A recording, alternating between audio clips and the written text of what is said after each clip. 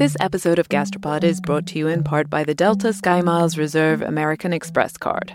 One of the great pleasures in life is traveling, especially when there's great food waiting at your destination. When months of planning, preparation, and exploration all culminate into one perfect bite, there's nothing better.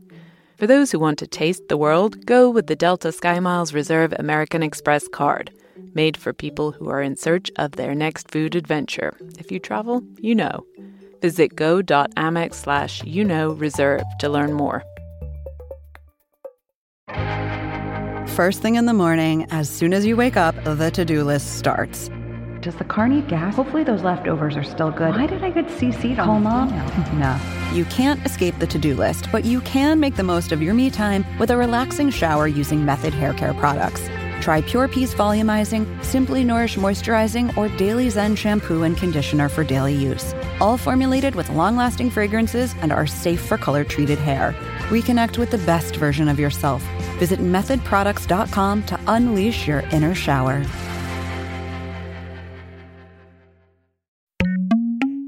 Yep, that's your cedar bergamot maple tea. And does it have particular, powers? Oh yeah, it'll make you feel really good. Is cedar used traditionally for anything in particular, or? Yeah, it's used for all kinds of stuff. Like here, we braise meat with it. It's used as like a lot of seasoning, and then also people use it in the wintertime as a tea, like to help prevent from getting like flus, colds, things like that. So it's also burned, sort of like as an incense, like a smudge. So. Cheers. I'd never tasted cedar in food before. I'd also never had that bergamot. It's not the perfumey citrus from Italy, but a wildflower in the mint family. It's also known as bee balm. Yeah, me neither. Okay, pop quiz, people. What do all of these ingredients, the cedar, the maple, and the wild bergamot, what do they have in common? Apart from being in our tea, I mean. Anyone? Yeah, you're probably not going to come up with the answer here. These are all Native American ingredients brewed into a tea for us in Minnesota. So this was a delicious tea with Native American ingredients, and we washed it down with a delicious meal made with Native American ingredients. And you know what's weird? I've lived in the U.S. for 15 years now, but before we had that meal, I would not have been able to describe traditional Native American cuisine and flavors at all. But why is that? That's what we're asking in today's episode. We'll explore the history, why it is that basically none of us have ever tasted Native American cuisine, and we'll meet the people who are trying to change that today. Not just for us, more importantly, for Native Americans themselves. They have some of the highest rates of diet-related diseases like diabetes in the country.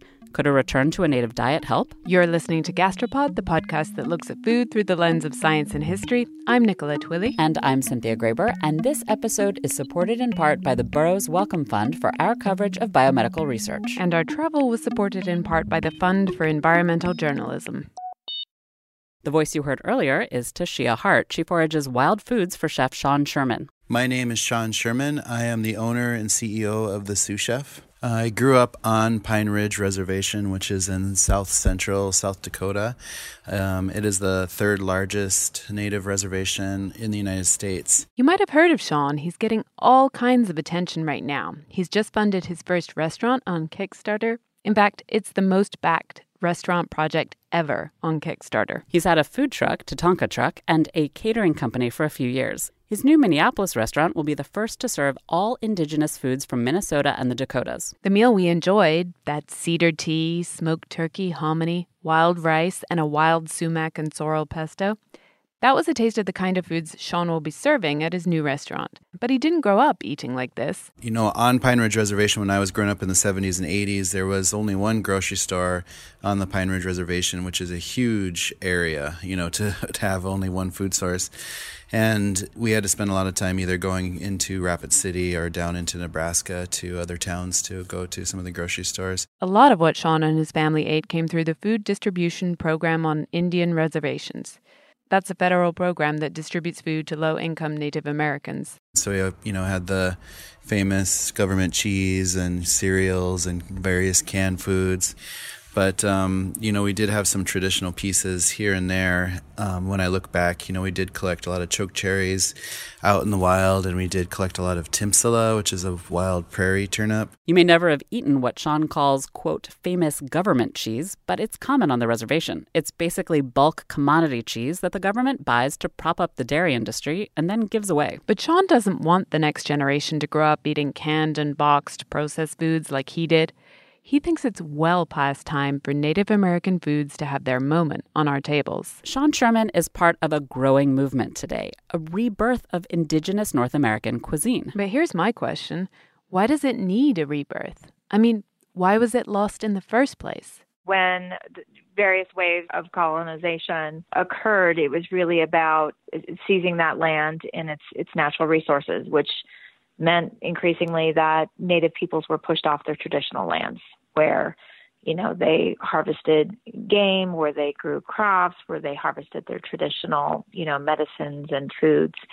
And so really what that began to do is completely destroy their traditional food systems and the way that they fed themselves and their ability to really be self-sustaining. That's Crystal Echo-Hawk of Echo-Hawk Consulting. She's the co-author of a new report on the history and future of Native American food called Feeding Ourselves. And in the report, she gets into exactly how the traditional Native American food system was lost. I would give the example of my own tribe. The Pawnee resided within lands kind of around Nebraska and Kansas, and we were farmers. We hunted buffalo and game, but we were also farmers, and we had our crops and our corn, and also we harvested our traditional medicines. So in 1876, when we were forcibly relocated to Oklahoma, you're talking about two different entirely geographic regions and agricultural zones, right, and climate. And so our traditional food systems, the types of crops that we grew, the seeds that we have were no longer really viable in Oklahoma with a very different climate. Crystal says that relocation destroyed her tribe's traditional foodways. In general, putting Native Americans on reservations didn't just damage their ability to farm, it also really inhibited their ability to hunt. Basically, it made it almost impossible to follow their traditional lifestyles. And in doing so, and in restricting movement and activity, really began to make Native peoples reliant on the government rations that went into those reservations that were oftentimes spoiled and rotten food, but began to completely shift Native Americans' diets, where it began to be flour and sugar and lard and other types of things that were not in our traditional diets. It wasn't just a matter of people no longer knowing how to farm their crops in new climates or knowing which animals to hunt. Native Americans were moved onto some of the worst lands available and then given some of the worst food.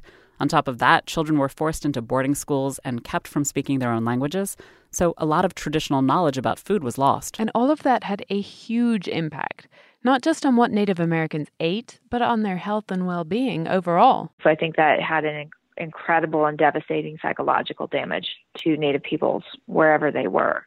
I mean, you're talking about Native American people who had sustained themselves. And I think that's devastating in terms of what it does to the psyche, right?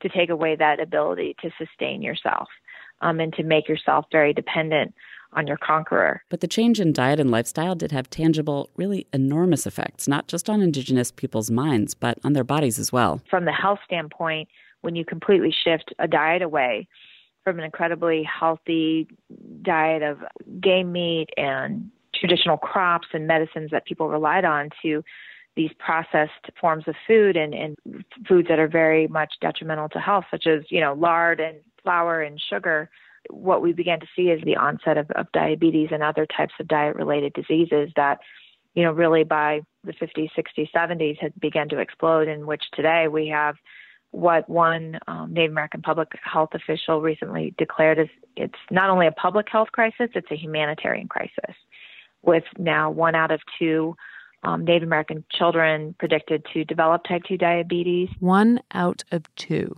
In her report, Crystal describes diabetes as the new smallpox. It's a chilling image, but given those numbers, it's not an exaggeration. And that's not all. 80% of Native American people today are either overweight or obese. And we have some of the highest numbers of cardiovascular disease, stroke, cancer down the line. These are all attributable to diet-related diseases and chronic diseases that could be preventable with a healthy diet. Crystal says that the word for diabetes didn't even exist in native languages when the Europeans first arrived. Today, Native Americans are among the poorest people in the country.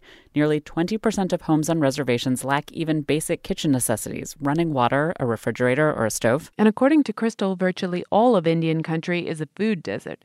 There are no nearby grocery stores, so people often have to drive for hours to buy fresh food. But today, Crystal is cautiously optimistic. I'm happy to see the great movement, I think, that is taking place in Indian country, where people are really recognizing that the time is now that we need to take back our traditional food systems. Crystal told us there's a movement to bring back traditional Native American foodways.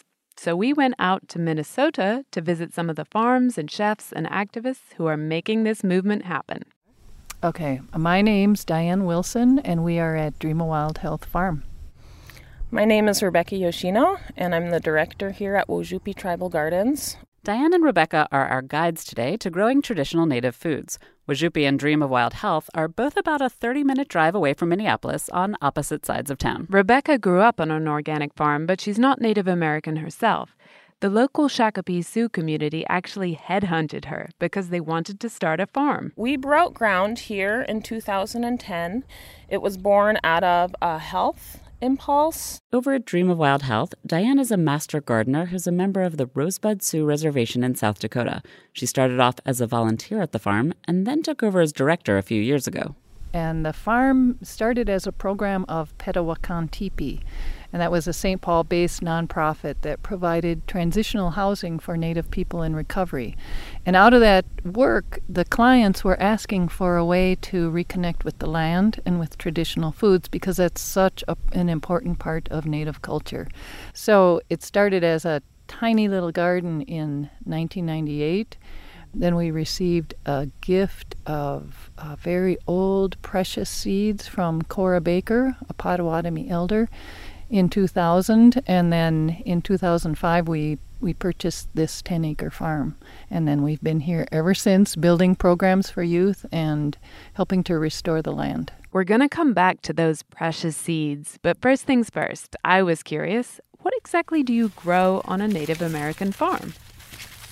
Rebecca and Diane walked us around. They're growing a lot of the foods you'd find at any farmer's market. Bell peppers and carrots and onions and the like. These are the typical vegetables that any healthy community might want to eat. But, and this is what makes them really unique, they're also growing indigenous crops. Some of them are foods that are very familiar. Corn, squash, and beans. But Rebecca and Diane are growing varieties that you probably haven't seen or heard of before. We are growing a Meskwaki flint corn that we received from a Meskwaki seed keeper a few years ago. We grow a Ho-Chunk red flour corn. We grow this Dakota yellow corn. We grow an Oneida white hominy corn, Potawatomi lima beans, Cherokee Trail of Tears pole beans, Arikara yellow beans, Hidatsa Shield figure beans, Gete Okosamin, Lakota squash. And it's not just the varieties. The way they're growing, the corn, squash, and beans, that's a little different too. Before coming here, I had never grown a Three Sisters garden, and so that's been an adventure. Three Sisters? Yep. So in a perfect Three Sisters garden, you grow corn, squash, and beans together. And the pole beans provide an anchor for the corn, and the corn provides stability and a trellis for the beans. You grow squash around the corn and beans, and that provides shade and weed suppression. It helps create a more temperate environment for the soil so it doesn't get too hot, doesn't get too cold, retains moisture. The beans help fix nitrogen and add fertility to the soil. And then when eaten all together, you have all the components for a complete meal. Where are the beans? Yeah. Where are the... So here we have a Potawatomi lima bean growing on our Dakota yellow corn here. We couldn't taste the squash or corn, but we did eat some beans right off the stalk. These are immature, but I will pop this one open to see if we have any of its exquisite color. Probably not quite yet. Nope, they are still little lima beans. But if you try them in this stage of development, they're small and green. Please do. They're incredibly sweet. Isn't that wonderful? It's like candy. Yes. It's like sweet and green. Yeah. On that. Oh, yeah. A normal farmer can order their seeds online, but Diane and Rebecca can't just go to seeds.com and get Potawatomi beans or Dakota yellow corn. And that's what makes these seeds so rare and special. To have survived all these generations, they had to be saved. Remember how Diane told us that a gift of seeds from a woman named Cora Baker was the inspiration to start a farm at Dream of Wild Health? Well, I heard about the seeds back in 2000, and as soon as I heard that Dream of Wild Health was growing out these seeds, I knew I had to come and get involved. When you come here, you know that these seeds are special, and to feel that understanding when you're holding them, that these were seeds held by your ancestors. You know, these are seeds that have been grown out by the families that came before you, and it was their work, their sacrifice that protected these seeds, sometimes through horrific events. Sometimes even the name of the plant tells you about the suffering that went into saving it. This is our Cherokee Trail of Tears pole bean.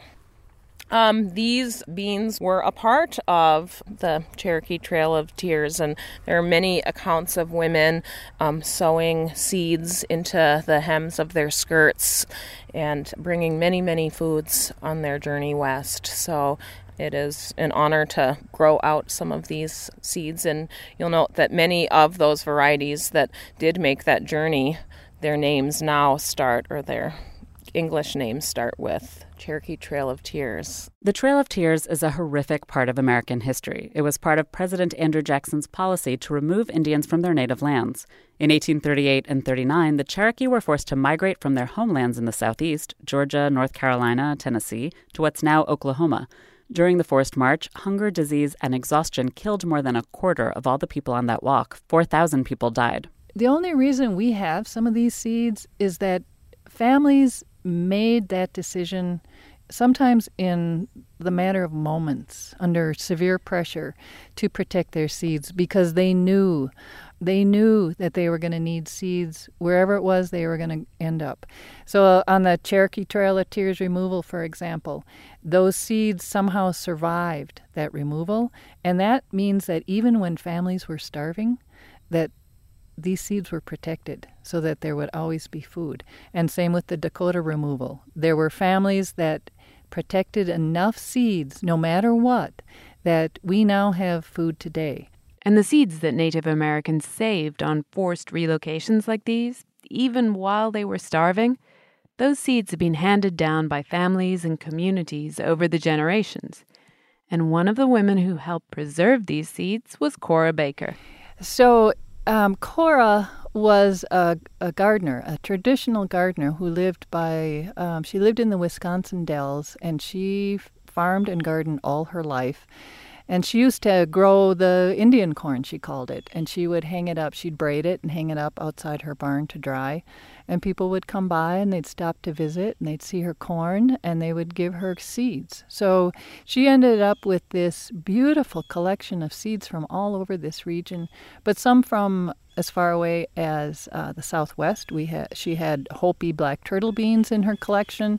She also had Cherokee Trail of Tears corn. And so when she was getting ready to pass in her 90s, her kids didn't want the responsibility. So she heard about Dream of Wild Health, and she wrote a letter and said, I have prayed and prayed that Indian people would get back to gardening. And she really believed that these seeds and getting back to traditional foods was the way to rebuild health in the community. So she sent her collection here as a gift. And so we've been taking care of that gift, protecting it and growing it out since 2000. Diane took us downstairs in the farmhouse to show us her treasured seed collection. This is the Cree corn. Amazing how different it looks. Yeah, the colors are so different. That's reddish. The other one is kind of purplish. This is red and blue. Oh, yeah, I love this. So this is part of the Dakota corn. So just look at those vibrant colors. The Mandan blue corn. Oh, that's a popcorn. Bear Island. Mandan red, amber chip. Diane and Rebecca and other native growers have joined together to form an Indigenous Seed Keepers Alliance to bring these seeds forward to the next generation. The whole history of these seeds, how rare they are, the fact that they're this powerful remaining connection to Native Americans' original homelands, it definitely inspires a lot of what both Rebecca and Diane do. So what we found is that we tapped into what is a very deep need that people have to connect with traditional foods and also a very deep passion among people for working with these seeds. When you get hooked into seed work, it is definitely a passionate commitment. I was going to say, it's like a cult, but that goes... Definitely, it brings out the geek in all of us. Rebecca doesn't have her own Cora Baker at Wajupi Farm. Instead, they've gotten seeds from a variety of places, gifts from other tribal communities, for instance, and even seeds saved at the University of Minnesota. The university has also helped both Rebecca and Diane with something else. So we've learned all about corn condoms, which is just hilarious to the kids when we're talking about this. This episode of Gastropod is brought to you in part by the Delta Sky Miles Reserve American Express card. You know that feeling when you try a new food for the first time and your mouth experiences these brand new flavors and sensations? It's like, wow, I didn't even know a food could do that. This happened to me when I went on this amazing trip to the northern tip of Queensland in Australia. We were so far north that we were off the country's electrical grid, and we were staying on a banana farm where they grew dozens and dozens of different kinds of bananas. In the morning, I woke up to a basket full of some of the most bananas you can imagine. Red ones that were super soft and sweet like raspberries, and small finger-sized ones that were sort of floral, and even blue ones that tasted exactly like vanilla ice cream. Life's too short to pass up extraordinary experiences. And if you're ready to take your next big food adventure, go there with Delta Sky Miles Reserve American Express card. If you travel, you know. Visit go.amex/reserve to learn more. There are a million bad ways to start your morning off. The no coffee traffic jam, the soggy morning jog, the why is the dog taking so long, just go already walk. But you can unleash your ideal day with a perfect shower using Method hair care products. Designed with high-quality ingredients, Method's new range of shampoos and conditioners will give your hair undeniable softness and shine. And hey, if you're a night shower kind of person, that's great too. Try Pure Peace infused with peony, rosewater, and quinoa protein. Or Simply Nourish, crafted with coconut, rice milk, and shea butter. Or Daily Zen, made with cucumber, seaweed, and green tea. Reconnect with the best version of yourself. Visit methodproducts.com to unleash your inner shower. Shop methodproducts.com.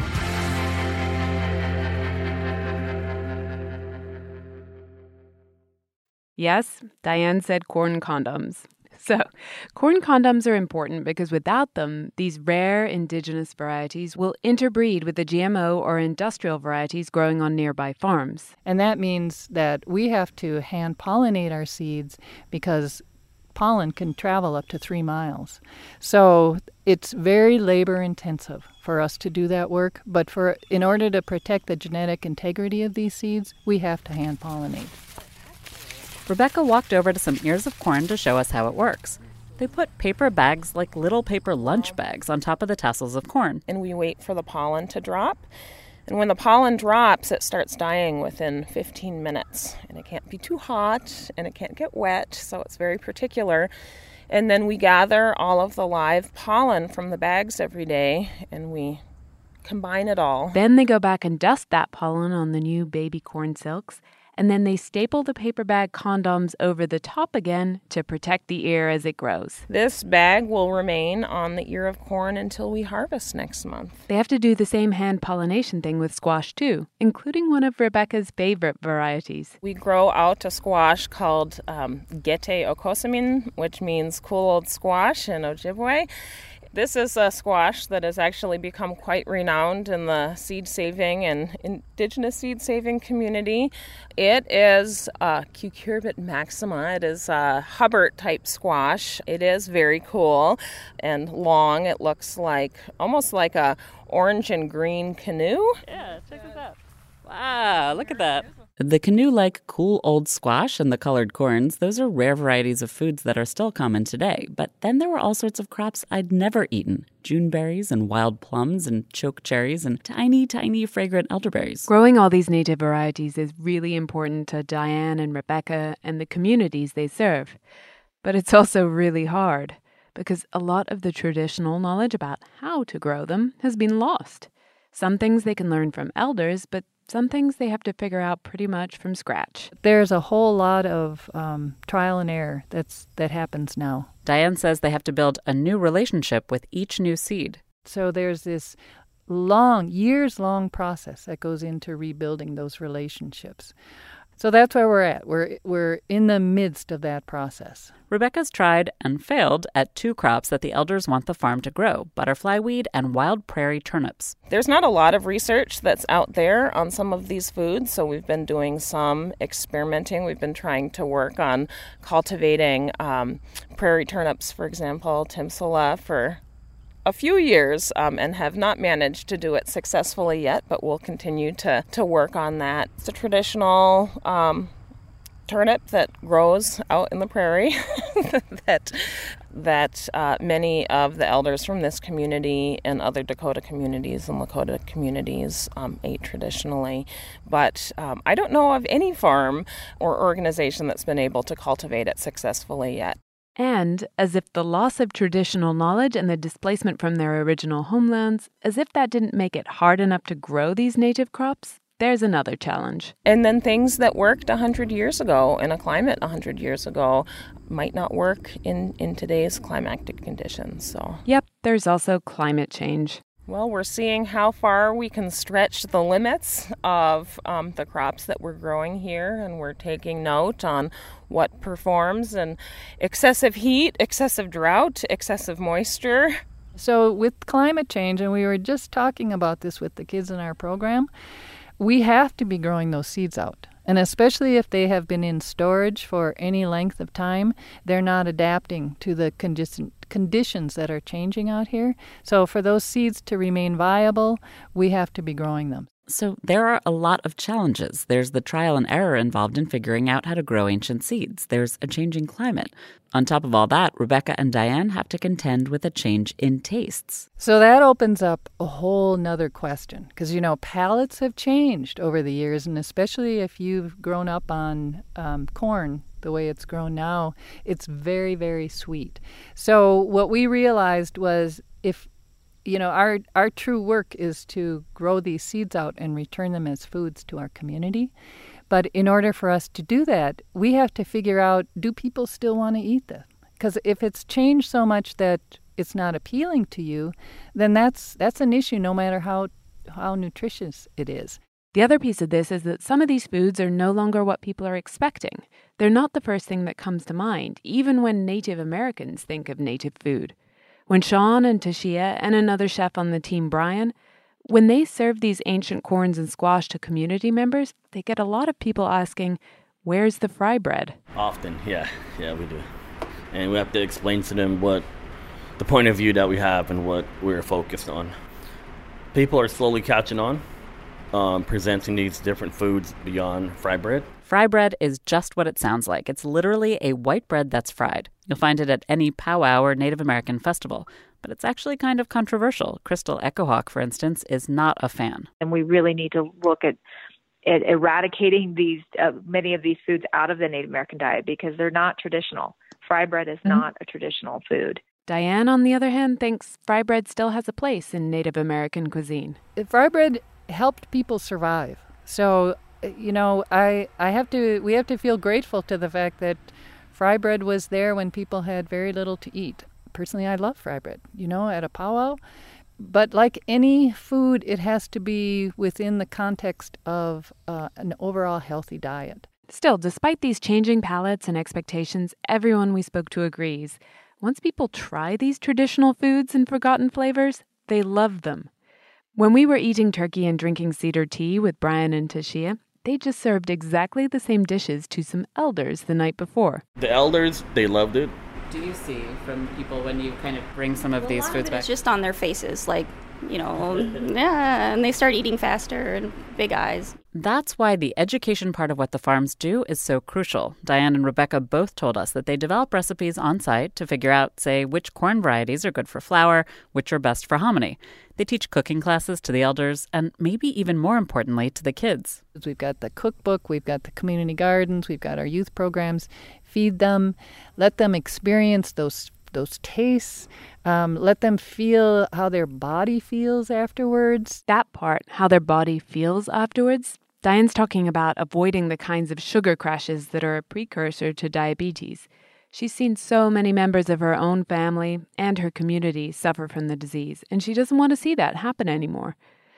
But can returning to a more traditional diet, however delicious it is, can that really make a difference to diabetes levels in the Native community? That's just what Tiffany Beckman wants to find out. She's an endocrinologist in Minneapolis and a member of the Leech Lake Band Ojibwe. Well, I think as a kid, I was just seeing a lot of people that were sick, in my family, and it bothered me. And so that's how I ended up going into medicine. And then endocrinology, is my subspecialty in general medicine. And I ended up going into that because I was at an Association of American Indian Physicians meeting when I was a student, and I remember hearing people talking in the front seat of the car about the diabetes epidemic in our American Indian population, and I remember them saying, well, what are we going to do? And they were really seriously talking about it. What should we do? And they didn't have clear answers, and so there was that discussion, but then I remember asking if we had an American Indian endocrinologist within the society. And they said no. And so I thought, well, gee, that seems terrible. Why don't we have a specialist who can address the issues? Today, Tiffany is the first and only American Indian adult endocrinologist, at least that she knows of. I have this molecular, endocrinology background, that can be exceedingly boring for many people, myself included sometimes. And then I have the other part of me that's the public health part. I have a master's of public health, and I'd say that's what really defines me and my motivations and what I do. The endocrine, certifications and the credentials, I only got those so that I could speak the language and be a translator for a lot of Native people and have that expertise to be able to say to some of my colleagues at other universities, I understand what you're saying, but I beg to differ. I really I don't think we should be giving pills for these diseases. I think we should be doing X, Y, and Z, lifestyle, wellness, food, activity, and specifically these foods. Tiffany says that the extraordinarily high rates of diabetes aren't just because of bad diets. Native Americans are genetically predisposed to these types of diseases, and so the Western diet triggers diabetes in Native communities even more than in others. Tiffany thinks that the solution is a return to the Native diet. This is still a hypothesis, but based on her training as an endocrinologist, it makes sense. If you look back at the ancestral diet of American Indians, it was largely more protein-based than today's diet. And as an endocrinologist, I know that protein modulates gluconeogenesis, the production of sugar by the liver. She's looked at studies that evaluated how, for male veterans with type 2 diabetes, eating a higher protein diet could modulate their blood sugar levels. It seemed to work. So I take that work and sort of extrapolate it to our American Indian population, and I look at us and I say, gee whiz, we could really benefit from that, especially since our ancestral diet matched that. Meanwhile, Diane told us that there have been some intriguing studies of the nutritional content of native crops. So one of the things we learned while partnering with the University of Minnesota, another professor who's been a longtime partner, Craig Hassel, helped us do some nutrition testing on these seeds. And what we found in the beans and the beans were extremely high in antioxidants. The corn was much higher in protein. And just in general, when compared to market varieties, these old seeds, because they haven't been manipulated for whatever reason, they maintain that original nutritional value that was so important to our ancestors. There hasn't yet been any study on whether a traditional native diet can help combat diabetes and heart disease. That work needs to be done. And Tiffany wants to spend the rest of her career on it. Right now, she's in the middle of planning a study on the native diet and how it can modulate blood sugars. And I've been sitting on it for like a decade, and I think that the communities are ripe and ready for it now. We have enough people on the ground and enough people in the right places now doing things. So I think it's going to be the perfect time to sort of launch it. Just that morning, one of the folks in her lab sent a month's meal plan to review. It incorporates a lot of the foods we've already described: native squash, corn and beans, turkey. We didn't talk about buffalo yet, but that would be a critical piece because I'm looking at increasing the concentration of omega-3 fatty acids in there, and there are certain ways you have to do that, as you guys know. And so that would be one way.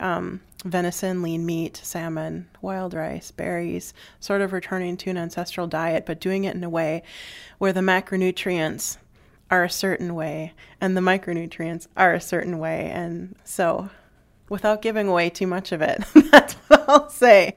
So the plan is Tiffany will get her Native American research subjects eating this diet, and then she'll study how it affects them. But I would like to look at some markers in the blood and see sort of the diet's effect on some of the inflammatory mediators and things. So it wouldn't just be looking at blood sugars and diabetes and cholesterol and classic metabolic markers like waist-hip ratio and blood pressure and things like that. I think we should have some secondary outcomes. And then I suppose specific aim 1 would focus on some neuroimaging and looking at maybe pre and post. Well, because you'd want to sort of look at how being on a healthy meal plan changes brain activation, right? Because it does. It will. I know it will.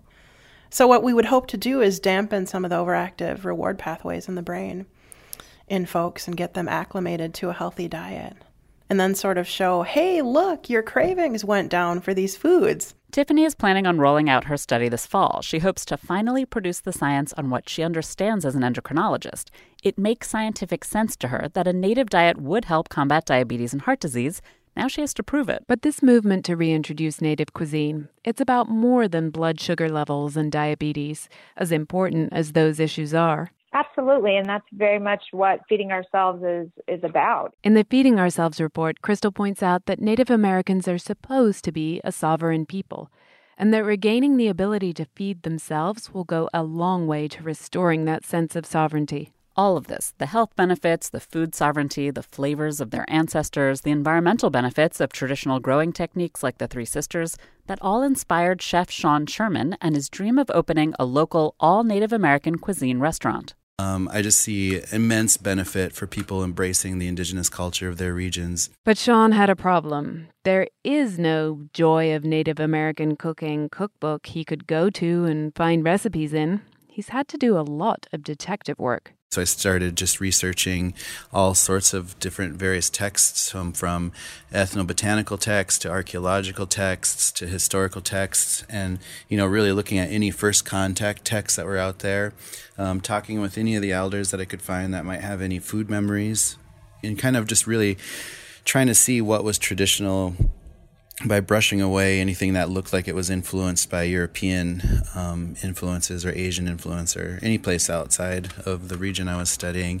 So really just looking all over the place, but it was really kind of like taking a big broken pot and slowly piecing it back together until I started to see a bigger picture of it. The dishes Sean's creating might not be the exact same ones his ancestors ate, but he thinks they share the same inspiration. Because it is just real basic, so we're just using some simple flavors that are around us. So a lot of these plates that we design, they are extremely hyperlocal, and you can find almost every ingredient just like basically walking around a lake in northern Minnesota or on the Dakota Plains. So we might have, for example, a dish that consists of some wild rice and some wild rosehip and some tamarack and some walleye, or some hopness, which is like it's a kind of like a wild potato. So like all these flavors you can find just walking around the forest in a certain particular area. So we just really kind of design these flavors that grow well together and are together. So it's kind of mimicking, like putting myself in a box. If I was here 200 years ago, and I had cooking skills, but I just wanted to create food with the food that's directly around me. Like, what can I use? Like, how can I build these plates? And we do have to, of course, grow and create as we move forward. But that's kind of the fun of being in culinary too. So we always get to explore new ways of kind of mixing these flavors as we move forward. Sean has been enormously successful at getting his first restaurant funded. Now he's working on opening it. We heard the same theme in all of our interviews. This movement is really just beginning, and not just in Minnesota, but around the country. Diane and Rebecca need more money to expand the farms, to grow out the seeds and study them, and to expand the education activities. Tiffany is writing a grant to get her study funded. And Crystal pointed out that there is still a lot of government policy changes needed to actually get the food that Diane and Rebecca grow into the mouths of the people who need it most. There are a lot of challenges, but everyone we spoke to is dreaming big. So how do we create a local tribal economy wherever we might be talking about that is really about where people are accessing food produced from their own food systems? So what we'd like to do is to really be growing out a lot more of these seeds and providing them both as seeds for people's gardens, but also as food, so that you could buy a Dakota flour, for example, for baking with, or you could get the hominy. You could get these foods. The beans. Beans are fantastic. So that's our goal, is to be able to provide more of these foods back to the Native community in the Twin Cities. And we're hoping that this will be a flagship restaurant that we're hoping to be able to build more of to help other areas, have access to this cool indigenous food in their regions.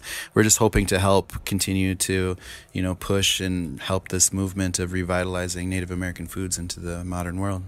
Well, if all that came to fruition, you'd have more people around the table, because you would have kids and parents and grandparents and other community members and extended family all working together to actually get the food and get it ready and be involved in the whole process. And then they would sort of take ownership of it and take an interest in it. So they would see the value of the food and sort of the sacredness of it too, because they'd understand, the plants, they're beautiful, and they develop a relationship with them and kind of feel that when they sit down, to offer thanks and to enjoy it. If you, like me, are American and will soon be eating Thanksgiving dinner with your family, think about the turkey and the cornbread and the cranberries and the wild rice. Those are all traditional Native foods, just the foods that are part of this rebirth of Native American cuisine. And that's something we should all be giving thanks for. This episode is also supported in part by the Burroughs Wellcome Fund for our coverage of biomedical research, and our travel was supported in part by the Fund for Environmental Journalism. Thanks so much to Rebecca Yoshino and Diane Wilson, who showed us around their farms. You can learn more about the farms and the projects going on there at our website, gastropod.com. Thanks also to the sous chef team, Sean Sherman, Dana Thompson, Brian Antashia. Thanks to Crystal Echo Hawk of Echo Hawk Consulting. We have a link to her report, Feeding Ourselves, on our website. And thanks to Tiffany Beckman, the first Native American adult endocrinologist. She hopes there will be many more. We'll be back in 2 weeks with an episode all about the science and history of Winnie the Pooh's favorite food. Till next time. This episode of Gastropod is brought to you in part by the Delta Sky Miles Reserve American Express card. You, dear listener, already know about the transformative power of food. You're probably thinking about food right now, aren't you? Look, we get it. Sometimes a craving is more than a craving. It's a calling that you have to indulge, even if it takes you thousands of miles to get there. For those who want to taste the world, go with the Delta Sky Miles Reserve American Express card, made for people who are in search of their next food adventure. If you travel, you know. Visit go.amex/reserve to learn more.